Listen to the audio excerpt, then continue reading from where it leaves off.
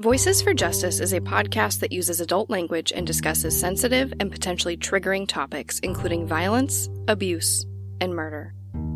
This podcast may not be appropriate for younger audiences.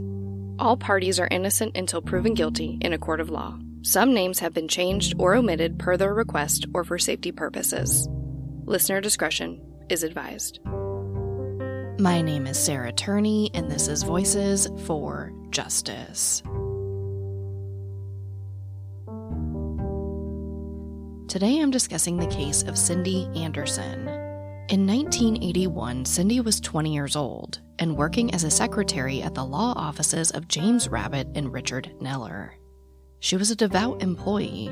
Most days she worked alone in the morning. She'd open the office, prepare the lawyers' desks for the day, and field incoming phone calls. August 4th, 1981 was no different. By noon, 2 lawyers arrived at the office, expecting to see Cindy at her desk as per usual. But Cindy was gone. The door was locked, there was no note, and Cindy's car was still sitting in the parking lot. It literally still smelled like nail polish remover in the building.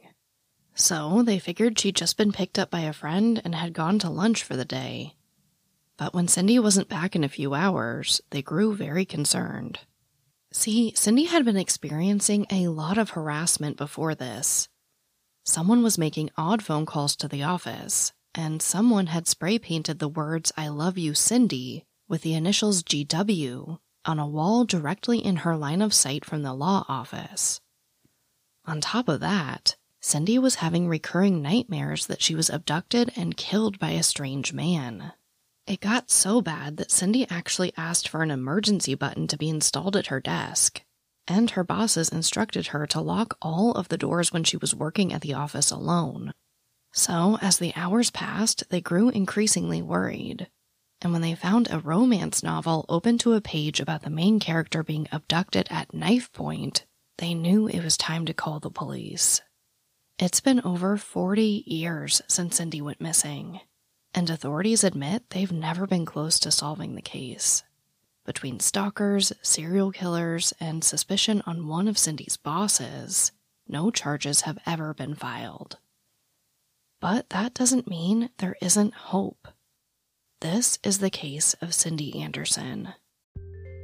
This episode of Voices for Justice is sponsored by June's Journey. Everyone loves a good mystery, especially one with as many twists and turns as June's Journey. In this game, you step into the role as June Parker and search for hidden clues to uncover the mystery of your sister's murder. You engage your observation skills to quickly uncover key pieces of information that lead to chapters of mystery, danger, and romance. I've been playing June's Journey for a long time, and yes, I love uncovering hidden objects in these really fun scenes, but I also like putting together the pieces of this puzzle. I've said it before and I'll say it again, one of my favorite parts of playing June's Journey is chatting and playing with or against. If I'm honest, usually I like playing against other players by joining a detective club. And if that's not enough for you, you can join a detective league to put your skills to the test. I am also deep into building my island. And I mean deep, you guys. I've been playing for a very long time and it's just really fun to see it grow. I usually find myself playing on little breaks during the day or at night before I go to bed. If you like games, if you like solving mysteries, I really think you're gonna like June's Journey. Can you crack the case? Download June's Journey for free today on iOS and Android. This episode of Voices for Justice is sponsored by Quince. Quince has transformed how I shop. I'm not gonna lie, I don't love paying extravagant prices for things that don't last. But imagine upgrading your wardrobe with luxury essentials at unbeatable prices. They offer things like a 100% Mongolian cashmere sweater for $50, washable silk tops, and timeless 14-karat gold jewelry. And the best part is, all Quince items are priced 50 to 80% less than similar brands. Basically, what they do is partner with the top factories. That cuts out the cost of the middleman, that way they can pass on the savings to us. And what I really love is that Quince only works with factories that use safe, ethical, and responsible manufacturing practices. I have a ton of stuff from Quince. Right now I'm really on a mission to just have some great basics in my closet. so I picked up a lot of t-shirts, some tank tops, and I definitely got a 100% mulberry silk pillowcase. It is absolutely worth it. Indulge in affordable luxury. Go to quince.com/justice for free shipping on your order and 365-day returns. That's QUINCE.com/justice to get free shipping and 365-day returns. Quince.com/justice. Cynthia Jane Anderson was born on February 4th, 1961, to her parents Michael and Margaret. Cynthia, or Cindy as most knew her, was raised with her brothers and sister in the small city of Lambertville, Michigan in Monroe County. According to the Toledo Blade, quote, Miss Anderson was a child of devout Christian fundamentalists whose lives were built on hard work, self-discipline, and unwavering faith in God, end quote. Cindy was also described as very sweet and responsible, but also a little naive and sheltered. She spent a lot of time participating in church activities, like Sunday morning services, prayer meetings, camping trips, other outdoor activities, and parties. It seems that Cindy found her community in the church. And while Cindy's parents were a bit strict, especially with things like her curfew, by all accounts, she seemed happy. By the summer of 1981, Cindy was 20, dating a man from her church, Jeff Lemke, and she was working as a secretary for a law firm about 20 minutes away in Toledo, Ohio, the law offices of James Rabbitt and Richard Neller. Though Cindy enjoyed her job at the law firm and seemed to have excelled at it, she planned to leave in the fall to begin college with Jeff, and they were discussing marriage. It seems like she was very excited for her future.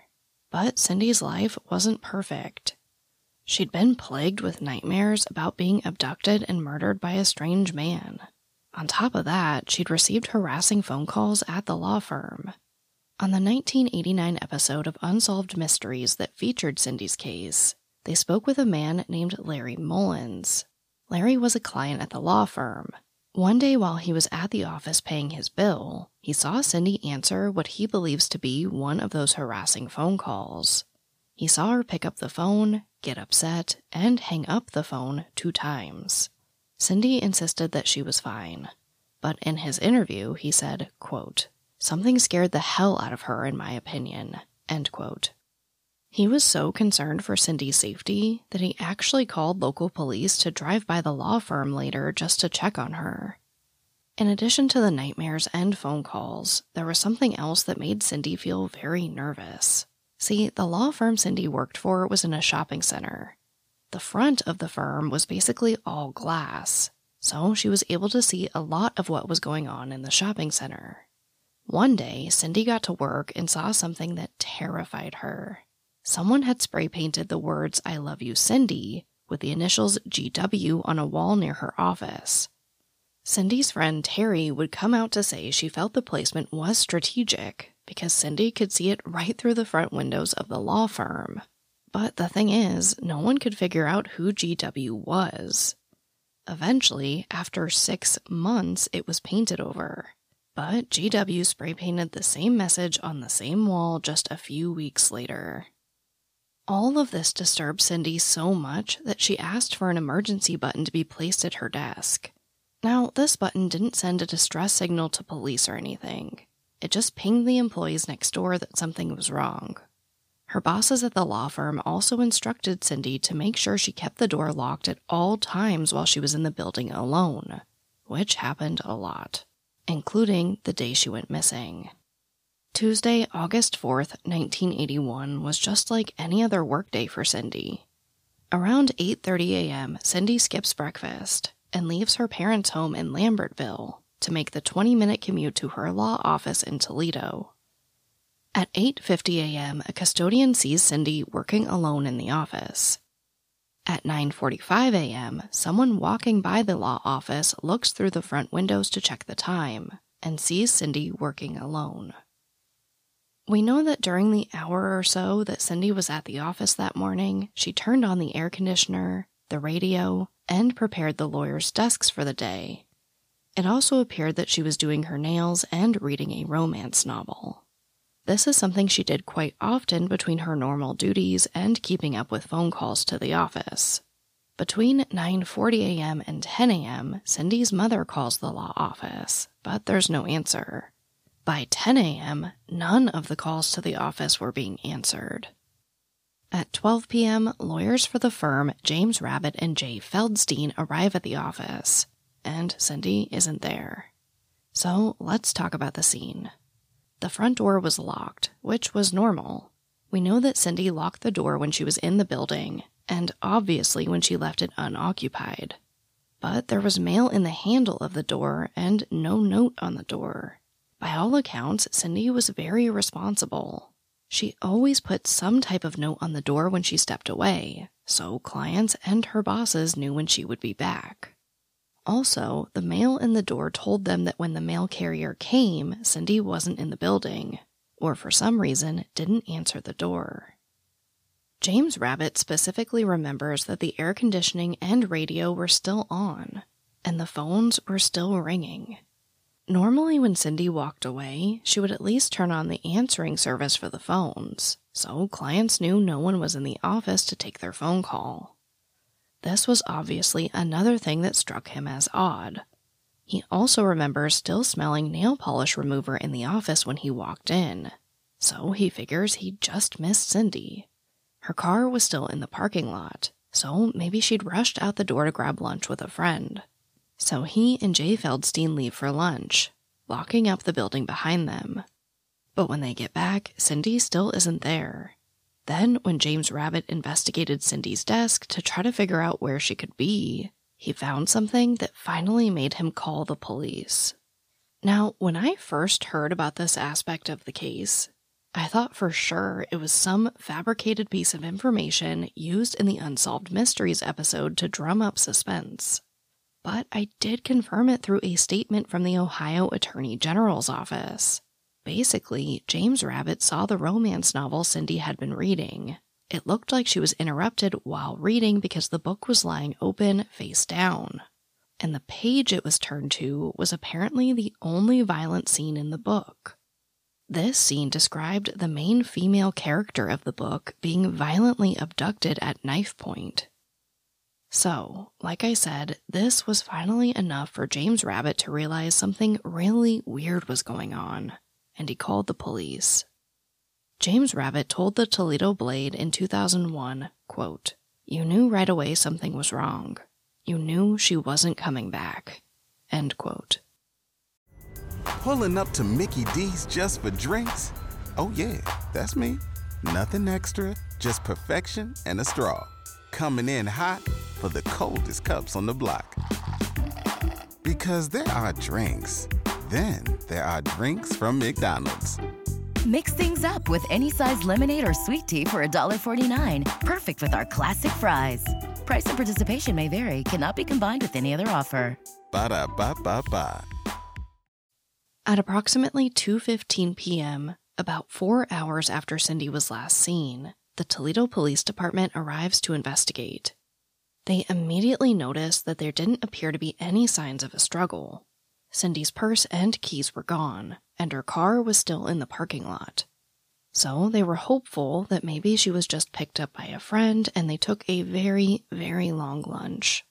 Cindy was just 10 days away from leaving the law firm for college, so maybe she just got excited and slipped on some of her responsibilities, like turning on the answering service for the phones and leaving a note saying where she was going. Police contact her friends and family, but no one has heard from Cindy or know where she could be. When they get up to speed on the harassment Cindy had been enduring over the last few months, they suspect foul play almost immediately. Cindy's sister Christine remembers getting the phone call that her sister was missing. She said her heart was pounding like crazy. She knew Cindy would never leave without telling anyone. When Cindy's father, Michael Anderson, got the call, he rushed home as soon as possible to help with the search efforts. When he got home, his wife was surrounded by friends and family, and police cars were circling their home and the surrounding area. There were already flyers being handed out, and they were discussing possible reward funds before dinner. Their phone rang off the hook with concerned friends, family, and neighbors. The next day, 10 officers, along with troops from the National Guard, searched nearby wooded areas, fields, and ravines for Cindy while a search plane flew overhead. One friend even got a hold of a trained tracking dog to help. It also appears that the FBI informally became involved early on. In the next few days, Cindy's picture is given to several patrol officers to keep in their cruisers in case they see her.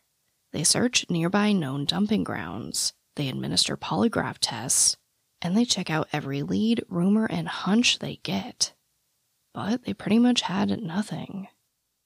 So, of course, they start digging into the harassment Cindy reported before she went missing.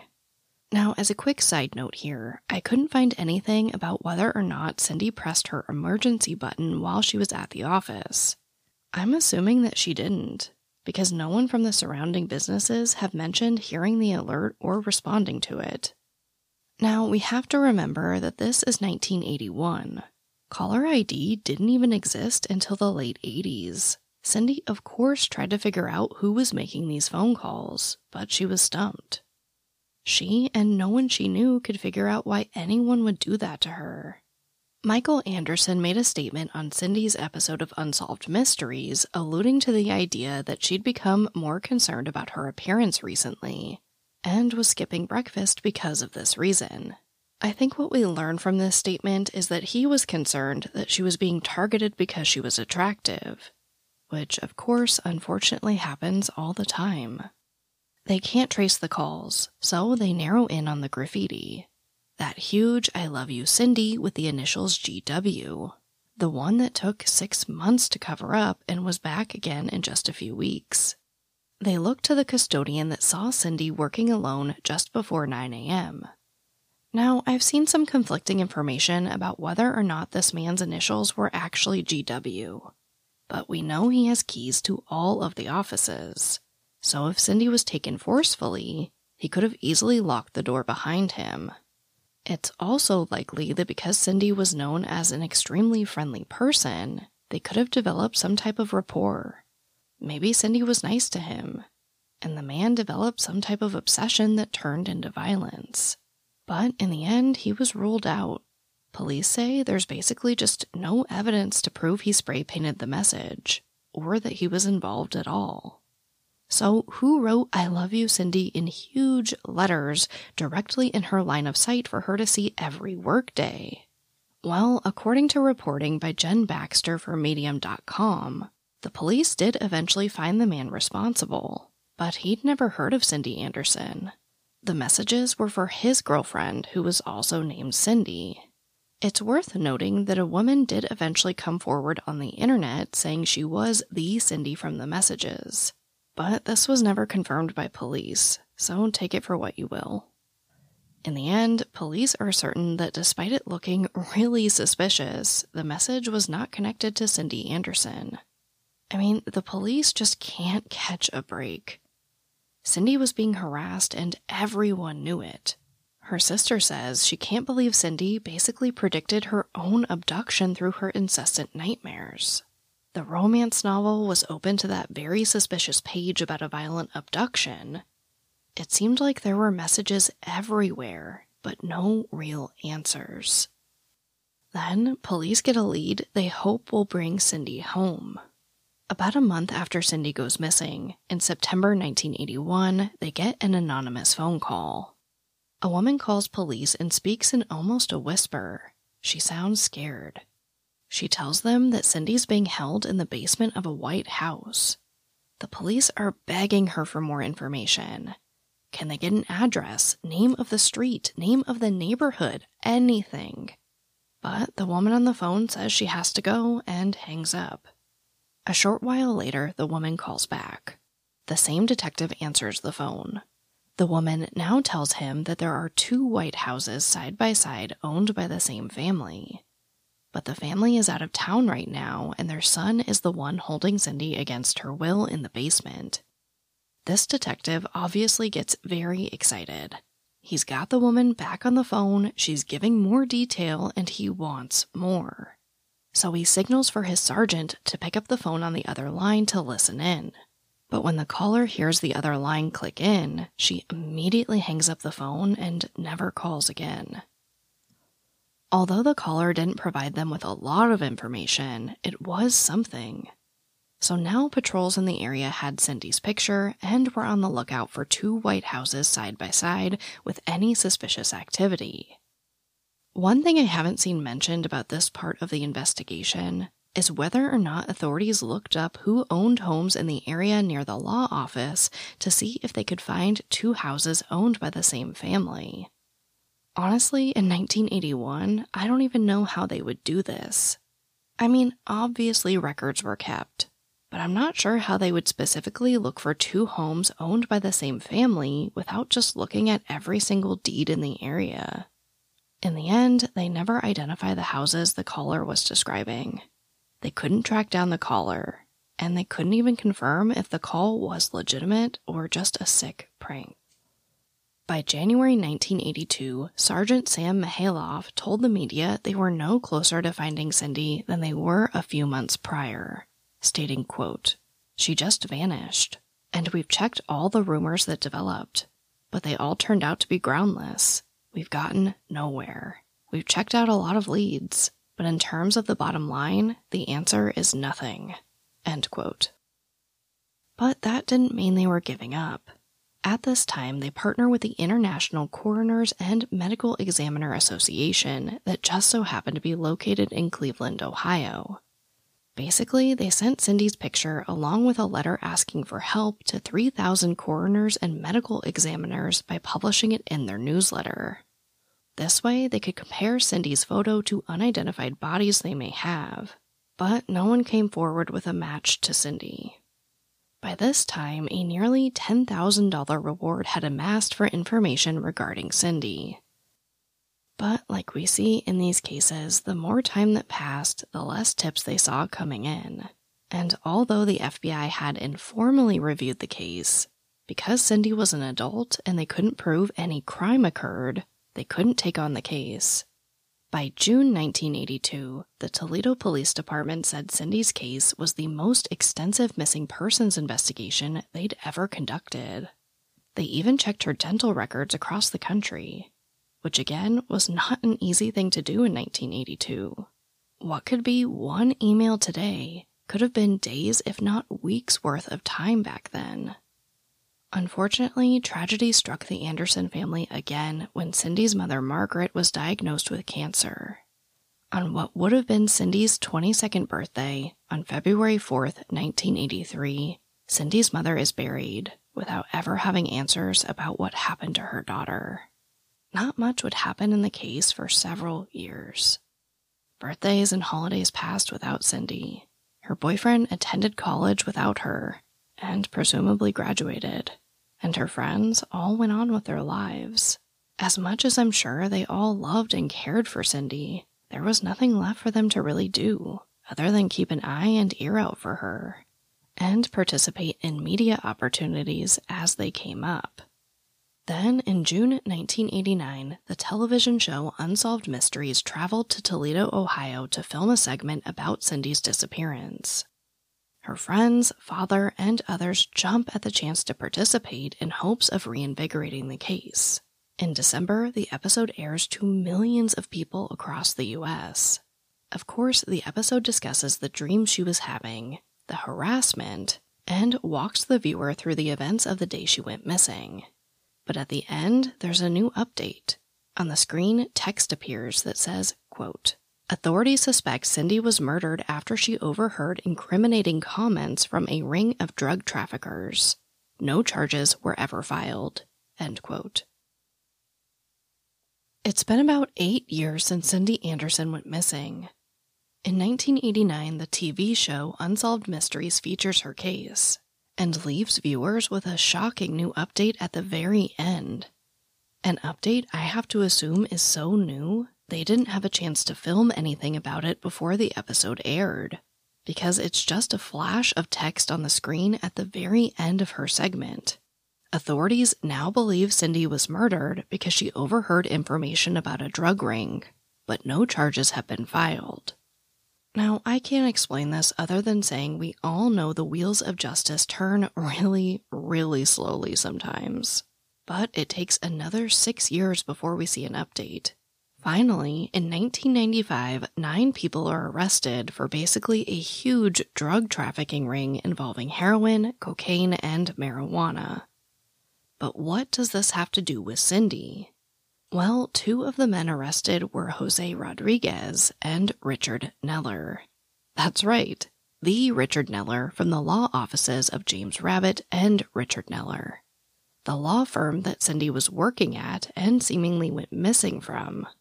According to the indictment, quote, on August 4th, 1981, Jose C. Rodriguez Jr., Richard Neller, and other persons known to the grand jury but not indicted herein, abducted and murdered Cynthia Anderson, Richard Neller's legal secretary, because she had overheard conversations wherein Jose C. Rodriguez Jr. and Richard Neller had discussed armed robberies and their expanding drug business, end quote.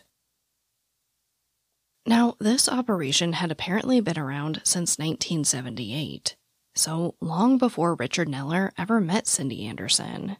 I have to imagine it was pretty lucrative for him as well, basically advising these criminals on how to get away with trafficking these drugs. A fellow inmate of Jose Rodriguez also told police that he confessed to killing Cindy with a 9mm gun. It seemed like they'd finally solved the case. At this time, police conduct a 3-day search in Perrysburg, Ohio, about 15 minutes south of Toledo. They focus their efforts on a local pond and the surrounding area. Now, authorities won't really tell the media what's going on, but they tell Michael Anderson that they do believe Cindy was buried nearby. And Michael Anderson tells the media, quote, I don't want to think about them coming across the remains of my daughter, but they probably will. I'm just shocked, devastated, end quote. It's been such a long road for Cindy's family. It's been 14 years since she went missing. At this point, Michael Anderson lives in the same house where Cindy grew up. He didn't change his phone number, just in case she called one day. He openly talked about how he knew it was a long shot, but he always held out hope that Cindy maybe had amnesia, and would call him one day out of the blue once she figured out who she was. He also didn't have her legally declared dead, sacrificing thousands of dollars left in Cindy's college savings account that he couldn't touch. The house, the swing set she grew up playing on, her home phone number, her college fund. Her entire life was just waiting for her should she finally make it home. Her father made sure of it. So him making this statement that they'll probably find Cindy's body had to have just crushed him. But ultimately, Cindy wasn't found. And when the case went to a grand jury, they didn't meet the burden of proof for anyone to be charged with Cindy's murder. Basically, nothing happened to move her case forward. The 9 men did go to prison for quite some time. Eventually, in 2001, Richard Neller was released. He tried to practice law again, but was eventually disbarred. 2001 also marked the 20-year anniversary of Cindy going missing, so there was a lot of buzz around the case again. Michael Anderson again discussed his hope that Cindy was out there somewhere and couldn't make it home, saying, quote, "They tell me I'm crazy. Maybe I am. But what am I supposed to do? Give up? Seems like everyone has. I haven't come to that point yet. I expect that phone to ring at any time." End quote. Detective Bill Adams tells the Toledo Blade that Cindy's case file can fit into a single filing cabinet drawer, and that they've never been close to solving her case.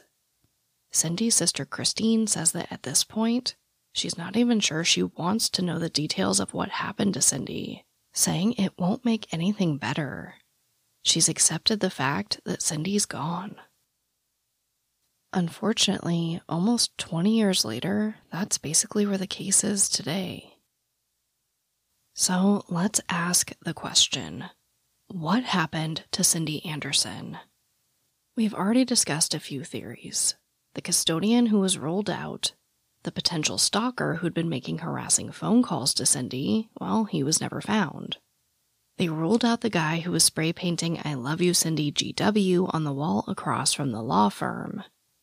We all know about Richard Neller, though I can't say for sure what he was doing on the day Cindy went missing. As far as I could find, he has never been officially ruled out, but no charges have come against him either. There are a few theories we haven't discussed. Of course, you have to look at those closest to Cindy, starting with her boyfriend Jeff. As far as I could find, there were no suspicions about Jeff. No major fight, no odd behavior, nothing. He seemed excited about going to college with Cindy, and was notably helpful in searching for her.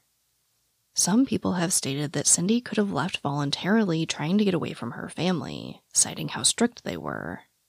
Now, it's hard to know what any family looks like from the outside looking in. We just don't know. But again, as far as I could find, there was nothing solid to point to her family being involved, or her wanting to abandon her life. Again, she seemed happy and excited to go off to college. No one could figure out why she would want to leave or where she would go. The last theory I'd like to discuss is the possibility that Cindy was killed a bit more randomly. See, Toledo, Ohio in 1981 was a pretty dangerous place. The Toledo Blade says she went missing during a, quote, particularly violent time in the city.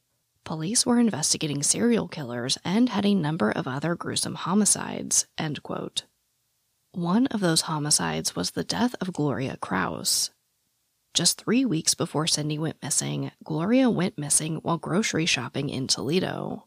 She was later found in a field in Michigan. She'd been stabbed to death. The killer was never charged. However, authorities did narrow their focus a bit to 2 serial killers, brothers Anthony and Nathaniel Cook. Between the 2 of them, they believe they've killed at least 10 people beginning in 1980. According to reporting from Brian Duggar for WTOL News in Toledo, quote, at the beginning of the 1980s, Anthony and Nathaniel Cook terrorized the streets of Toledo over a 16-month period. Police believe Anthony killed at least 10 people, with Nathaniel likely helping him with 4 of the killings. Their murderous rampage shattered lives and families, end quote. Cindy's body has never been found, so we can't compare her possible murder to any of the brothers' known victims. But we know that they did abduct women and men during their spree before killing or assaulting them. We also know that they did take at least one of their victims to a basement before taking her life. However, this was the basement of an abandoned theater that they'd been stealing copper from. So it's a very weak link to the tip about Cindy being held in a basement, given that tip was credible at all. The idea was that maybe Cindy was targeted by them. Or maybe she saw them doing something illegal through the front windows of the law firm and they killed her to keep her quiet. Everyone that knew Cindy says she would have told the police if she saw illegal activity. Ultimately, authorities have not been able to find anything concrete to tie the brothers to Cindy's disappearance. But like Richard Neller, they've never been officially ruled out. In 2006, the Toledo Blade ran an article about how understaffed the missing persons unit at the police department was. They report that there were only 2 detectives working all of the missing person cases in the city, and they had about 100 new reports each month. At this point, they were struggling just to keep their heads above water, with entering all the new reports and updating multiple databases when cases were closed out. The Toledo Blade asked the department for a list of all current missing persons cases. They said the list they received was very inaccurate. There were names missing, names on there of people who had been found, people whose remains had been recovered. Basically, it was a mess. Cindy's case is the oldest active missing persons case in the department's history. If these 2 detectives could barely keep their heads above water with current cases, I can't imagine they had a lot of time to investigate Cindy's decades after the fact. Michael Anderson passed away in 2008. Like Cindy's mother, he died without answers. He still lived in that same house, the one Cindy grew up in. He kept the same phone number, and he left the swing set up. He never gave up on his daughter. Which brings me right to our call to action. Please share Cindy's case, and please share her picture. You never know whose memory it could spark. I know this is an older one, guys, but that doesn't mean it can't be solved. The same week this episode airs, a huge news story hit the media. 40 years after a baby went missing, seemingly without a trace, she was found. Baby Holly's parents were found killed in the woods of Houston, Texas in 1981, but obviously baby Holly was missing. Through the use of genetic genealogy, baby Holly, who is now 42 and a mother of 5, finally found out who she was. I see stories like this popping up all the time. These cases that are decades old are being solved every day through new advances in technology, or by people finally coming forward with information. Just because it's been a long time doesn't mean she doesn't deserve justice, and it certainly doesn't mean that there isn't still hope that she will be found. Cindy Anderson went missing from Toledo, Ohio in 1981. At the time of her disappearance, she was 5'4" and weighed 115 pounds. She has brown hair and brown eyes. She also has a chickenpox scar on her forehead and a scar on her right knee that looks like a fishhook. She was last seen wearing a white V-neck dress with pink pinstripes, brown pantyhose, and beige open-toed sandals with an ankle strap. Anyone with information about Cindy is urged to contact the Toledo Police Department at 419-245-3340. But, as always, thank you, I love you, and I'll talk to you next time. Voices for Justice is hosted and produced by me, Sarah Turney, and is a Voices for Justice Media original. To hear more stories hosted by me, check out my other podcast, Disappearances, only on Spotify. And for even more content, or if you just want to support the show, check out my Patreon page at patreon.com/voicesforjustice.